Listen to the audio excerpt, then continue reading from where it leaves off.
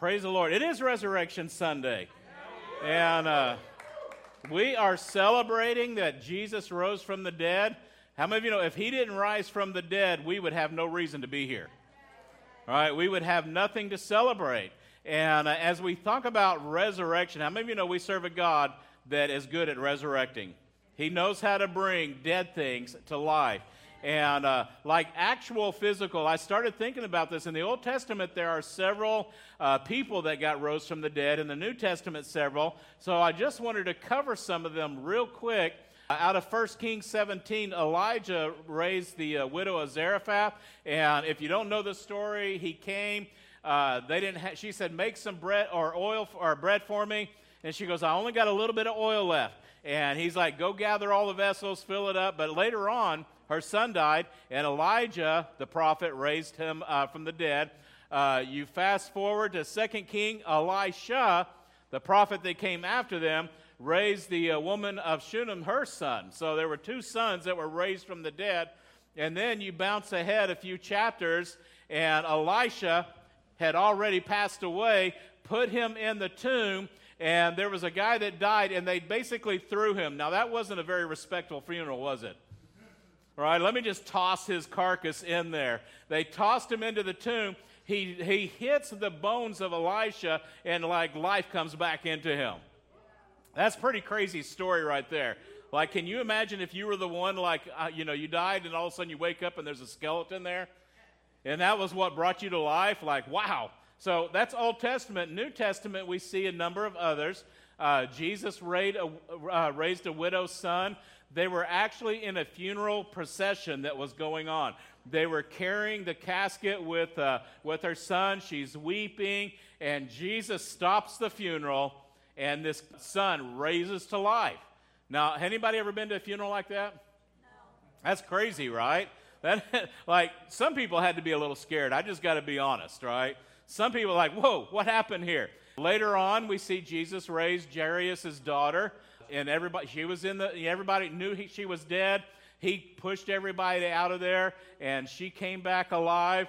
We talked about this last week. If you missed it, you can always go back. But Jesus raised Lazarus. He was dead for 4 days, came out of the tomb. Jump forward to Acts chapter 9. Peter raised Tabitha, and her Hebrew name was Dorcas. That's why she probably goes by Tabitha now. How many of you know that's not a friendly-sounding name now? But anyway, raised her from the dead. Paul actually raised Eutychus. It's his fault that this guy died. You guys realize that? He preached so long through the night that the guy fell asleep, fell several stories to his death. So I made a promise to the first service that I'm going to make to you guys. If I preach so long that you fall over and die, I'm going to come and pray that God will raise you from the dead, okay? I'm not going to go that long, all right? So two things about all these people. Someone else was used as a means to the miracle. Elijah, Elisha, Jesus, Peter, Paul. But one thing that all of these people have in common is that all of them eventually died again. All right? They didn't get raised to life, and they're still with us today. But here's the thing. Before we talk about resurrection, how many of you know we've got to deal with death? All right, you can't have a resurrection if there's not a death involved. So this message that we're talking about today is how death is defeated, because that's the victory right there. And we need to understand the Bible. I know some people, oh man, the Bible, it's so much. I don't know how. It really begins with the origin, all the way in Genesis, the origins of death. And if you read it through, it just builds on itself. And once you get to Revelation, it ends with death being defeated. All right, that's the big story there. And obviously, Jesus, God was in the work. So I want to cover a few questions today, this Easter morning. Number one, where did death come from? What was its origins? Because God did not. His original plan was for man to live forever. Death was never a part of his plan. When you see that God created man in Genesis 2, it says, the Lord God formed the man from the dust on the ground. He breathed the breath of life into the man's nostrils, and the man became a living person. See, when the breath of God comes, it was not a temporary, it was meant to last. And that's what the original intention is, that man would live. But we all know, those of you that went to preschool, Sunday school class, you heard the story of Adam and Eve. And in the garden, God had two particular trees. Who knows what they were? The tree of life and the tree of the knowledge of good and evil. So this is not just a story, oh yeah, he had that. There's a principle behind this that we need to learn. So in the middle of the garden, he placed, talking about God, placed the tree of life and the tree of the knowledge of good and evil. The breath of life that we just read, that God spoke or breathed into man's nostrils, and the tree of life, both of those words, life, are the same Hebrew word, and it's meant for us to live. That was God's plan. That's why he put that tree in the garden. The first tree, this tree of knowledge of good and evil, that tree was a test. You know, you're going to tell Adam and Eve, you had one thing to avoid. That was it. How many of you know we have like millions of things that tempt us? They just had one thing, but God also put the tree of life, and that was for eternal life. That's what the tree of life did. And God had this plan for us to live forever initially, but because they chose to eat of the knowledge of good and evil, God had to cast them out of the garden. Like, why? Why is that such a bad thing? Why is that such an evil thing for us to live forever? But with knowing good and evil, there's nothing wrong with knowing good, right? But the fact that we understand good and evil, that's where sin comes into our life. I mean, if you think about the Apostle Paul, he said this. He goes, I wouldn't have even known what coveting was unless the Bible said, do not covet. Our knowledge of sin, our knowledge of good and evil, I know it may seem strange, but that's what causes us to begin to walk down those roads. As that door opens, as you have this opportunity to sin, we have this curiosity about us. It was like, oh, well, let's check this out. Right? Oh, man, let's go check this out. And so there was that tree there of the knowledge of good and evil. They got tempted. They fell into the temptation. They ate it, and now they caused death to reign over all man. That's what the Scripture says. We're gonna cover that. So sin, let me just back up. Sin is simply, it's an archery term, and it means just simply missing the mark. Like anything other than bullseye, that's what that word sin means. But sometimes we like to classify sin like, oh, I only did a little white lie, right? How many of you have heard that before? And it's like, how many of you know it doesn't matter what color you color the lie, a lie is a lie, right? Sin can be small, and a lot of times we think it's small, I'm just slightly off of God's plan, not really that big of a deal, but the reality about sin is that it grows. It never stays the same. It's like you may miss it just a little bit, the next time you're going to miss it a little more. Next time you're going to miss it a little more. The next time you're not even in the ballpark. That's kind of how it works, and I want to give you an example of what that looks like out of Ephesians chapter 4. It says, the Lord God says, look at the human beings having become like us, knowing both good and evil. What if they reach out and take the tree of life and eat it? They will live forever. So he's saying, listen, they're going to live forever. And that's an issue. There's an issue with living forever when you have that knowledge. So let me cover Ephesians with you. And this is the process of how sin works in our life. And Paul's saying, so I tell you this and insist on it, you must no longer live as the Gentiles do. It starts out here, the futility of their thinking. He goes, they are darkened in their understanding and separated from the life of God because of the ignorance that is in them due to the hardening of their hearts. And I want to stop and think about it. First thing that sin happens is our thinking. He says the futility of your thinking. How many of you know that's really where all sin starts? We start thinking wrong. We start thinking, oh, this fruit's not that bad. I can eat of that, or I can do this, or I can do that. That's not that big of a deal. So it starts in our mind, and once we start thinking the wrong way, this can happen in so many aspects, and it says they are darkened in their understanding. The minute you start thinking the wrong way, you start understanding things from a different perspective.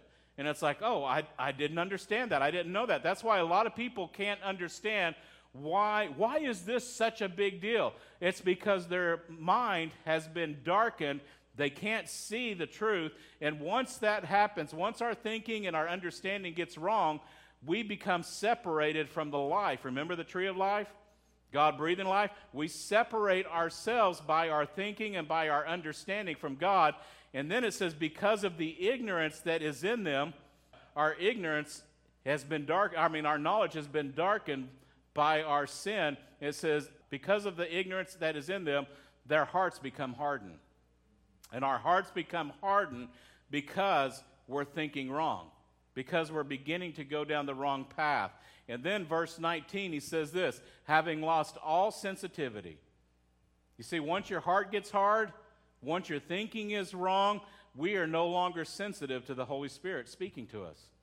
We no longer have that conviction when God wants to say, listen, don't go down that path. There's going to be danger there. You don't even hear that anymore. Our ears are plugged up. It says they have given themselves over to sensuality, so to indulge in every kind of impurity. Do we see that in our world today? I'm like, let's do this, let's do that. There's no boundaries. It's because humanity has lost any kind of sensitivity to God. And guess what? It's been snowballing. How many of you noticed that over the last 20, 30 years? Things are snowballing. This is scriptural. It says with a continual lust for more. Like what sin was back, 30, 40 years ago, it's like, oh no, that's not enough. We got to keep going more. We got to keep pressing more. That is the path that we are on, that continual lust for more. Sin is a snowball effect in our life. Like if you think about adultery, how many of you know nobody commits adultery on day one? It starts out with a thought, oh, that girl's pretty, right? Oh, she's friendly. Oh, let me just strike up a conversation because my understanding is getting dark and I'm just having an innocent conversation. Right? We're just exchanging. I'm caring for her. I'm showing her the love of the Lord. Right? That's what happens. And all of a sudden, next thing you know, adultery happens. Right? Same thing is true with killing people. Nobody just up and kills people. No, it starts out with a thought. Man, that guy did this to me, and that person did that, and they're doing. And we have these thoughts that roll around in our head. Our understanding gets darkened, and all of a sudden it leads to killing. Think about Cain in the Old Testament.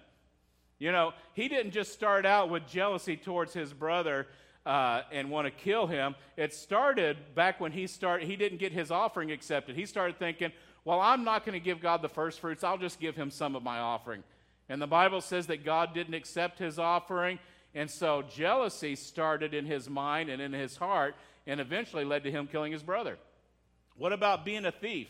That starts from just having a desire for something. And I'm sure my parents are watching it. They know when I was like 5 years old, I was a thief. So I went to, and we blame it on my grandfather because they owned a store and he would let me get whatever I wanted. So I would go down when we were back home to the store. There was a piece of candy I wanted. It was that desire. I thought, hey, in my mind, I can just take this. And I took it, and I didn't get the police called on me, thank God. But, come arrest this hardened 5-year-old criminal here. But it's like you start thinking these things in your mind. And here, I don't know who came up with this phrase, but it's a fill-in in your notes. And I believe that it's true. Sin will take you further than you wanted to go. It will keep you longer than you wanted to stay, and it will cost you more than you wanted to pay. How many of you have seen that true in your life? It's just the reality. It's like, you know what? I just thought it was a no big deal, but sin will take you way more than you thought. Oh, it's just a little thing. It's going to keep you longer and definitely cost you more. So because of this, because of sin, God couldn't allow us having that knowledge of good and evil to live forever. Because think about it. I've got some extreme examples here. But I hope that you follow with me. Imagine if this guy lived forever. Yeah, Hitler. Responsible for killing over 50 million people. If he never died and he continued to live, that's what happens, the knowledge of good and evil. It just begins, it keeps snowballing. What about this guy? Joseph Stalin, responsible for over 20 million deaths. And this is a quote from him. This is how dark his understanding became. He says, one death is a tragedy, but a million deaths is simply a statistic. Wow, that's a darkened understanding. What about this guy? Killed over 2 million of his own people. Saddam Hussein. I think we're all quite familiar with this guy. Osama bin Laden, the mastermind behind the whole Twin Towers thing, 9/11. What about this guy who's currently causing a lot of deaths in our world, especially in Ukraine? All right? And it just continues on. And it gets worse when, if there's going to be a time when he's no longer around. And that's a good thing. Not that we wish death on anybody, but when evil is perpetuated and we never stop it and that snowball keeps getting bigger, look what happens when it gets passed down from generation to generation. Right?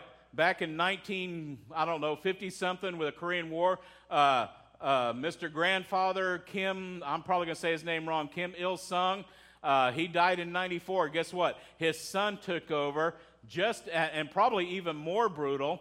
And when he passed away in 2011, his son has taken over. North Korea is in a perpetual cycle of just horrific leadership where a lot of people are dying. And so here's the thing. These are obvious extremes, but we understand why God could not allow the human race, with our knowledge of good and evil, to live forever. There's a reason God had to put them out of the garden. There had to be a consequence for sin. And we know, according to Scripture, death is the result of sin. It says this in Romans 5:12. When Adam sinned, sin entered the world. Adam's sin brought death, so death spread to everybody for what? Everybody has sinned. We know in Romans 6:23 that it says the wages, our payment for sin is death. That's what we get. That's the penalty right there. We all deserve it, all of us. Right? Every person that has walked this earth, with the exception of Jesus, has deserved that. And why am I covering that? Because until we understand what we deserve, until we understand what our wages are, we'll never understand how good the good news really is. Amen? Does that make sense? You'll never understand it, because some people are like, oh, well, I'm good enough. I'm not really that bad of a person. Right? I don't think there's other than like people that are on that list that I showed you, most people, I think, have a fairly good desire to want to be good, just live their life. But the reality, the root of all of us is evil. Right? We have sin in our life, and we'll never understand this good news until we understand what we deserve. Let me put it this way. Until you realize that you're on the wrong road, how many of you know you're not getting off that road? Right? I'm on the right road. I'm doing good. I'm going in the right direction. Let me just say this. Men, we're worse at that than women, aren't we? Right? Don't tell me which way to go. I know where I'm going. And let me just say, early in our marriage, I would never ask for directions. All right? As a kid, even at 5, 6, 7 years old, I've always had a great sense of direction. Who else has a good sense? Like I could go out on my bicycle, ride all around in our town, and I always knew how to get back. And so I kind of prided myself, don't tell me where to go, I already know where to go. Well, now we live in the age where GPS is available all the time, and it's easy, right? How many of you like GPS? It's awfully handy, right? But let me just say, there is something about me, I want to know the way. Without GPS, I don't really like to rely on it. Does anybody else like that? I don't like to rely on it. And when we moved up from, we lived in Chico, when we moved into this area, going to Folsom, going to Roseville, Orangeville, Ranchoville, all those other villes that are around here,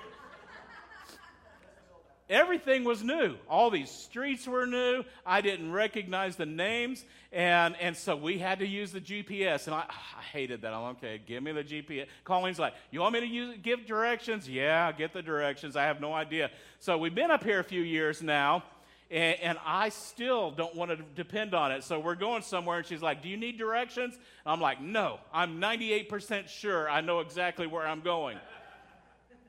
That's 98%. It seems like that 2% that I was not sure seems to pop up a lot more than 2%. I'll get somewhere and I'm like, all right, give me the directions. because I don't know where we're at, right? So that happens, and here's the point, and that question, what I'm saying, do you know what road you're on? Or are you just trying to figure it out yourself? Right? Or I don't need the GPS. No, I don't need God's word. No, I don't need church. I don't need all that stuff. I'm just going to figure this out myself. I'm just going to go this path. Here's the problem with that. Proverbs 14, there we go. Proverbs 14:12. It says, there are ways, some translations say a path, that seems right to a man, but in the end it leads to what? Death, right? What are we talking about here? I mean, this word, way or path, it has a couple of different definitions. One of them does mean getting from one place to the other. But the other definition, this is the Hebrew word, Derek, it means conduct or a way of life or what is done. So there's a way that seems right. There's a conduct, a behavior in a particular way, or in the matter one conducts one's life, including habits, as a figurative extension of thoroughfare. Anyway, that's the definition of it right there. So if I plug that definition into that verse, then it says this: there is a conduct or a way of life or a behavior that seems right to a man, but in the end it leads to death. Don't tell me what to do. All right? Don't raise your hand if you've said that. I got it figured out. Turn the GPS off. I don't need any direction. I've got to, and a lot of times people say this: I'm just trying to do the best I can. Right? Or I'm living life as it comes at me. How many of you know that's not a good plan? That's not a good plan. If you are on a road, say, that's crossing a bridge that is out going over a gorge, how many of you know that attitude is not a good attitude? Don't tell me that sign says the bridge is out. Don't tell me those barricades are there for a reason. I know where I'm going, and I'm just going to do the thing. I can't just haphazardly keep going down a path I'm on without understanding and knowing the path that I'm on. Does that make sense? I've got to know where I'm going. I got to be on the right path. Why? Because all other paths end in death. All other paths go the wrong way. That is the end of the road for every one of us who sin. So big sin, little sin, it really doesn't matter the size. It doesn't matter the color. It's all the same. So the answer to the question I gave earlier, where did death come from? It came from sin, right? The wages of it is death. So next question. This one's really easy. I'm not going to spend as much time. Can I escape death? Exactly. See, you guys already know it. No. Now that sin has come into the world and we live in a fallen world, we understand that. Here's the thing. We all have the knowledge of good and evil, do we not? All right? You can't backtrack on that. It's like, no, God, just erase that from my mind. I know sometimes your kids, when they're little, they act like they don't know right from wrong, but how many of you know they know right from wrong? All right? They know they have that knowledge. So because of that, Hebrews 9, so there's the answer, no. Just as each person is destined to die once, and after that comes judgment, all of us are going to die. That was not God's original plan. Remember that, right? But because humanity is now awake to that knowledge of good and evil, all of us one day are going to face death, right? We're all terminal with this thing called life. All right, when you're like, oh man, you know what? This disease is terminal. Life is terminal. Am I right? Everybody has it. All of us are going to face death someday. There is no fountain of youth. Am I right? There is no, I'm an immortal, There's all kinds of shows or superhero. I'm immortal. There's no such thing as that. It doesn't matter how stretched you make your face. How many of you know what I'm talking about? Let me get a Botox here, and let me get that, and let me get rid. Listen, whether your face is stretched or wrinkled, how many of you know you're still the same age? Right? And you can die stretched or wrinkled. Either way, it doesn't matter. It's not like death is like, wow, you know what? I was coming for them, but they look so young. A little contorted looking, but hey, they look so young, right? Nobody looks good like that. Anyway, let's move on. So we cannot avoid the first death. We can't avoid that. But the Bible does talk about a second death that we can avoid, and it's called the second death. And you're like, maybe you've heard of this. I don't know. Maybe you're here and you're like, wait a minute, what is second death? Revelations talks about it. I want to give you a few scriptures. It says, anyone with ears to hear, must listen to the Spirit and understand what he is saying to the church. Whoever is, can we say this? Victorious. Right? So we want to be victorious. It says we'll never be harmed by the second death. So I want to be victorious. What does that mean? Does that mean I win a gold medal? No. We'll talk about that in a second. If you jump to Revelations 26, it says, blessed and holy are those who share in the first resurrection. Again, I want to talk about what is first. If there's a first, how many of you know there's got to be a second, right? So we'll talk about that in a second. But it says, whoever shares in the first resurrection, for them the second death holds no power. So if you're not a part of the first resurrection, then the second death has a power over you, and there's a way to avoid it. So what is the second death? The scripture says what it is. He goes, and I saw a great white throne and one sitting on it. So there's a throne. It's a judgment. This is called the judgment seat, the great white throne of judgment. And it says, the earth and sky fled from his presence, but they found no place to hide. I saw the dead, both great and small, standing before God's throne, and the books, is this singular or plural? It's plural, right? We're going to talk about that. Were opened, including the book of life. So there's the book of life, and then there's all these other books that are up there. Whole bunch of other books. And it says, and the dead were judged according to what they had done, as recorded in the book. So I don't have time to really get too deep into this because that's not the whole point of the message, but we saw that there was a first resurrection. That first resurrection, it happens to those that have accepted Christ, and they go and stand not before this great white throne of judgment. They go before what's called the judgment seat of Christ, where you get all your works judged. Listen, everyone gets into heaven if you're in that. If you're part of that first resurrection, you're going to make it to heaven. But the reason that there are books, plural, recorded here is that those that, well, first of all, those that have, that escape this judgment, then there is a book in heaven that's got your name. Actually, until you accept Jesus, there is a book in heaven that's got your name on it. All right? And anybody ever want to be an author if you've not been? Man, I'd like to write a book. Let me just say, if you haven't accepted Jesus, you've written a book. All right? Their book is your life, and it's got everything recorded in it, all your sins, all your failures, all of that stuff is in there. And so those books get open there. That's everybody that misses that first resurrection. The second resurrection are those that have not accepted Christ, and God begins, he says, oh, well, their name is not in the book of life. Let me find their book. They pull the file cabinet. There it is. And that's what's going to stand in judgment against us. All right? God does not send anybody to hell. How many of you know we send ourselves there? All right? Oh, man, Pastor, you're getting heavy here. The second resurrections are those who die without Christ. And look what he says. And I sea gave up its dead. Death and the grave gave up their death. All who were judged according to their deeds. Then death and the grave were thrown into the lake of fire. Here's what the second death is. The lake of fire is the second death. That's the second death right there. And look what it says. Anyone whose name was not found recorded in the book of life. Remember, God is about life. The tree of life, breathing life into our nostrils, were thrown into the lake of fire. That's the second death. And you're like, oh, Pastor Scott, great. You're one of those hellfire brimstone preachers.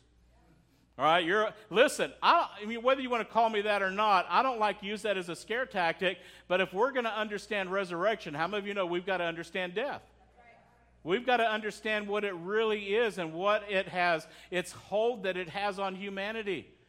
Because without our name being written in the book of life, that's our destiny. I don't want that. I don't want that for anybody. So why would you not warn somebody that the bridge is out, that they're going down the wrong path? You know, it's like, oh, don't worry, God loves you, everything's going to be fine, as they're barreling towards that bridge that's out.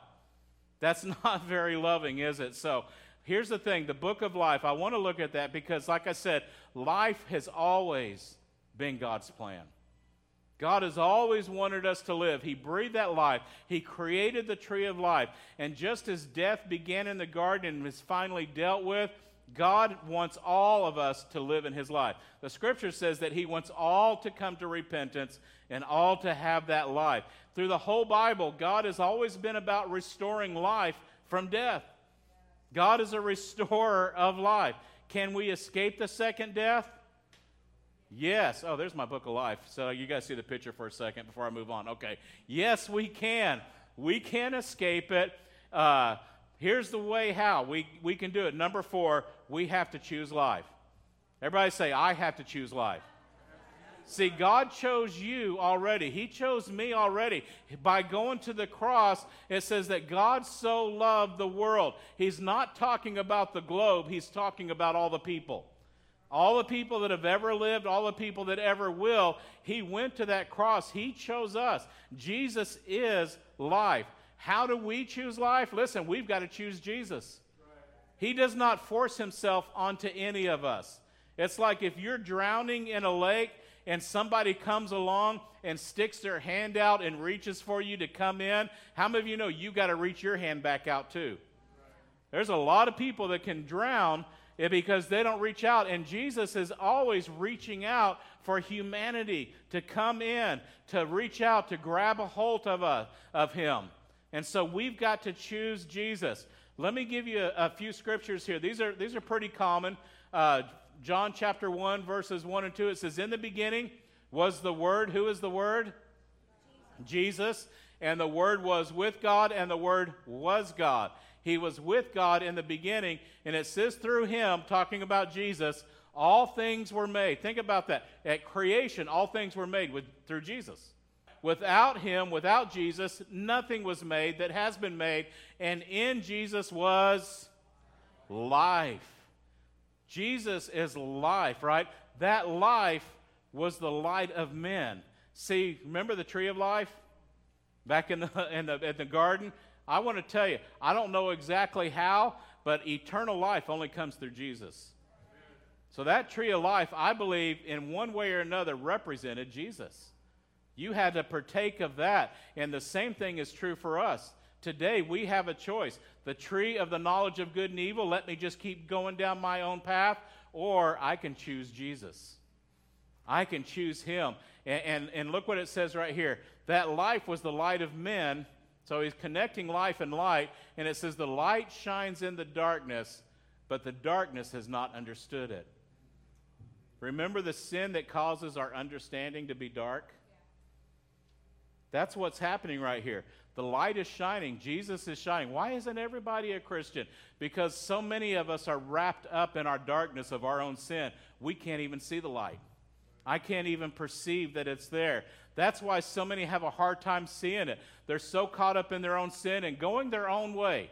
Like, I'm just going my own way. I don't even see what's going on. Like, I was not raised in church. I think most of you guys know that.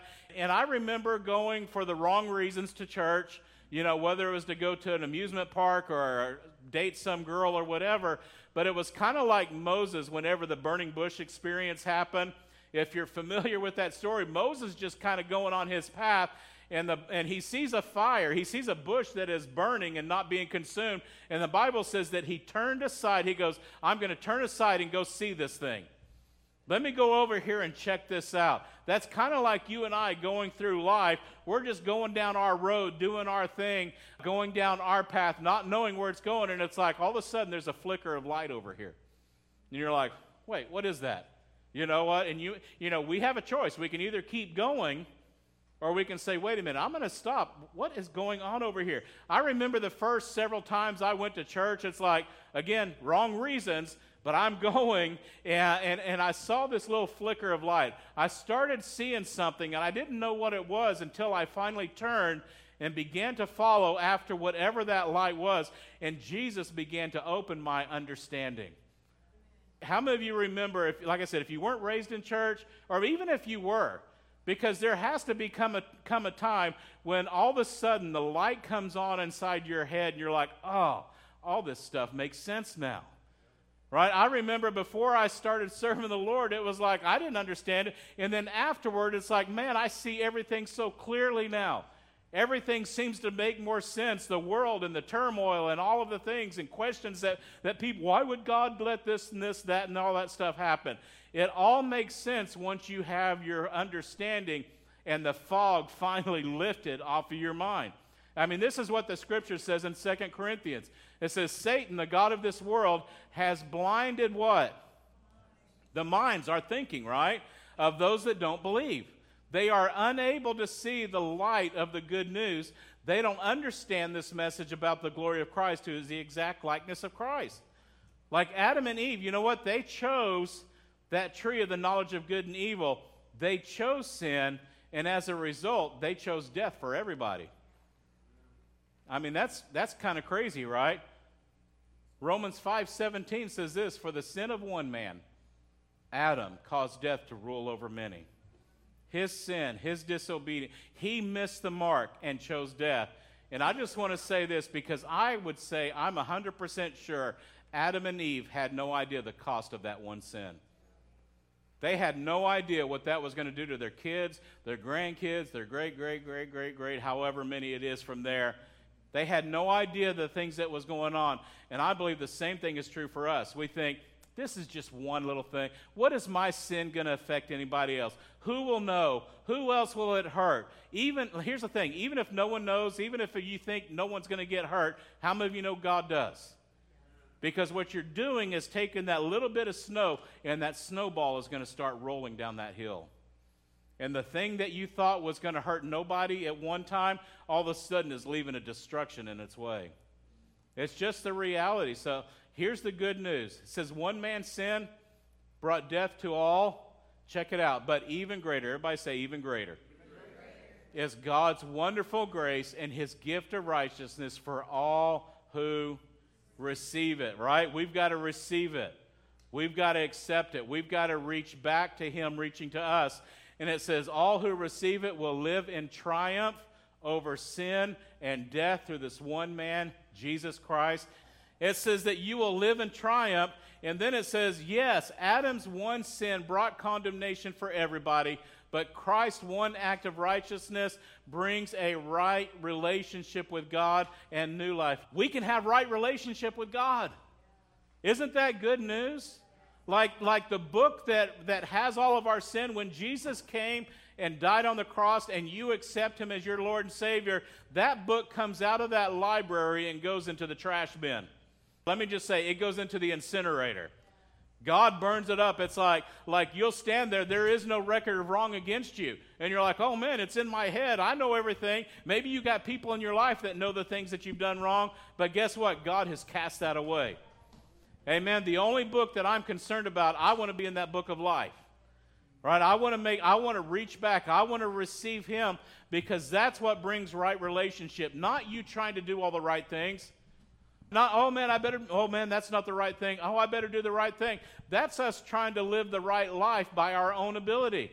Remember, there's a way that seems right to a person. There are a lot of people that go to church that do not have a relationship with Jesus, but they're trying to do it by their own actions. That's what we call religious people. Let me just do the right thing. Yeah, you know what? I don't cuss, I don't smoke, and I don't go with girls that do, and all of that stuff, right? They think that their actions get them into heaven. No, it's a right relationship with God. It's a surrendering of your life to him and saying, Lord, I want you. And the amazing thing is, once you do it, like I said, I just picture this librarian. Oh, well, they accepted Christ. Let me take this book out that has so-and-so's name on it. Let's put it in the fire.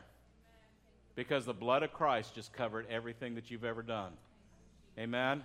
And we can stand before him with a right relationship. So I've asked Pastor Timothy and Stephanie, they're going to sing a song. I just want you to reflect on the words as they sing this. And then we're going to have a time of prayer after.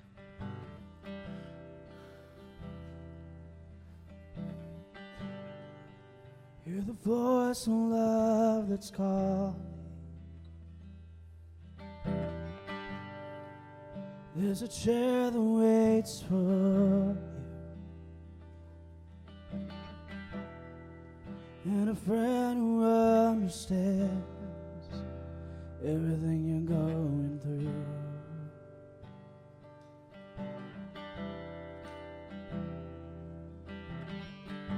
But you keep standing at a distance, in the shadow of your shame. But there's a light of hope that's shining. Won't you come and take your place? Bring it all to the table. It's nothing he ain't seen before. For all your sins, all your sorrows and your sadness, there's a Savior and he calls. Bring it all to the table.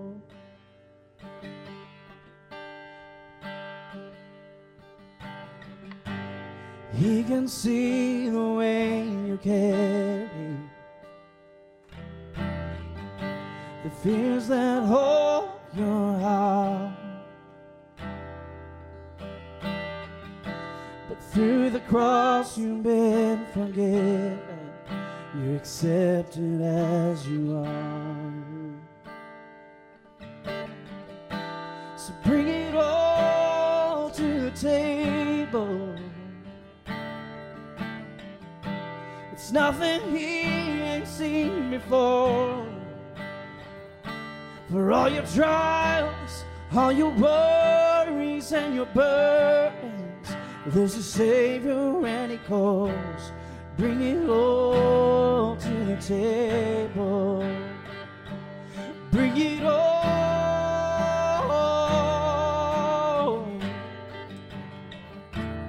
Bring it all.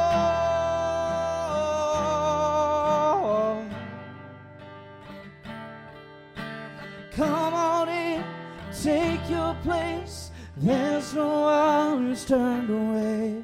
And all you sinners, all you saints, come right in and find your grace. Come on in, take your place. There's no one who's turned away. And all you sinners, all you saints, come right in and find your place. Bring it all to the table. It's nothing he ain't seen before. And all your sin, all your sorrows and your sadness, there's a Savior and he calls. Bring it all to the table. Bring it all.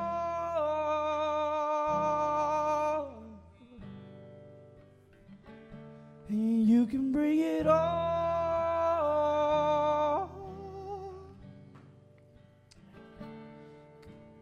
Come on in and take your place. There's no one who's turned away. And all your sinners, all your saints, come right in and find your place. Amen. Can I have everybody stand? I'm just going to ask you to do me this favor. I know some people don't do this, but this is something between you and God. I'm just going to ask that you would close your eyes where you are and search your heart. Maybe you're here today and you've been going on your own path. You've been going on your own road. You've been trying to figure this thing called life out on your own.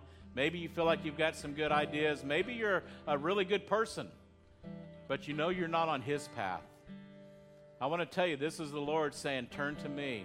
This is the light flickering right over on the side. And he's saying, will you turn aside and come after me?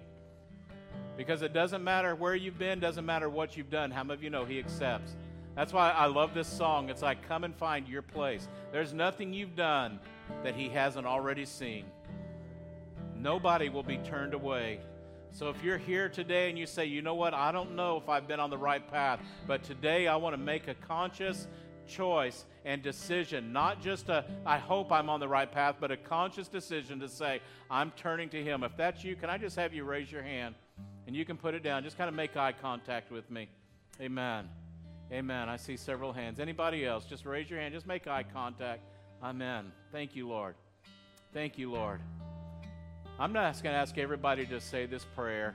Maybe you've said it before, but if you've heard me very much, if it just comes out of your mouth, it's just words. But if it comes from your heart, how many of you know God hears it? So if that's you today, just repeat this after me. Can I have everybody actually repeat it? Dear Heavenly Father, thank you for sending your son Jesus to die for my sin on that cross. And I accept you today. I turn off of my path and I follow after you. From this day forward, I want to follow after you. Lord, begin to open my mind, open my understanding to the things that you have for me. I give you my life, Jesus. In your name, amen. Amen. Listen, if you said that and meant it, there's an incinerator in heaven that's going on right now. It's burning those old books. Amen. Can we give the Lord a hand clap? Thank you, Lord. Listen, if you did accept Christ, I want to encourage you, come and share that with somebody. Don't keep it to yourself. Make that a public thing, because that's a good thing. The Bible says that there are angels in heaven. All of heaven rejoices when one person. Amen. Amen.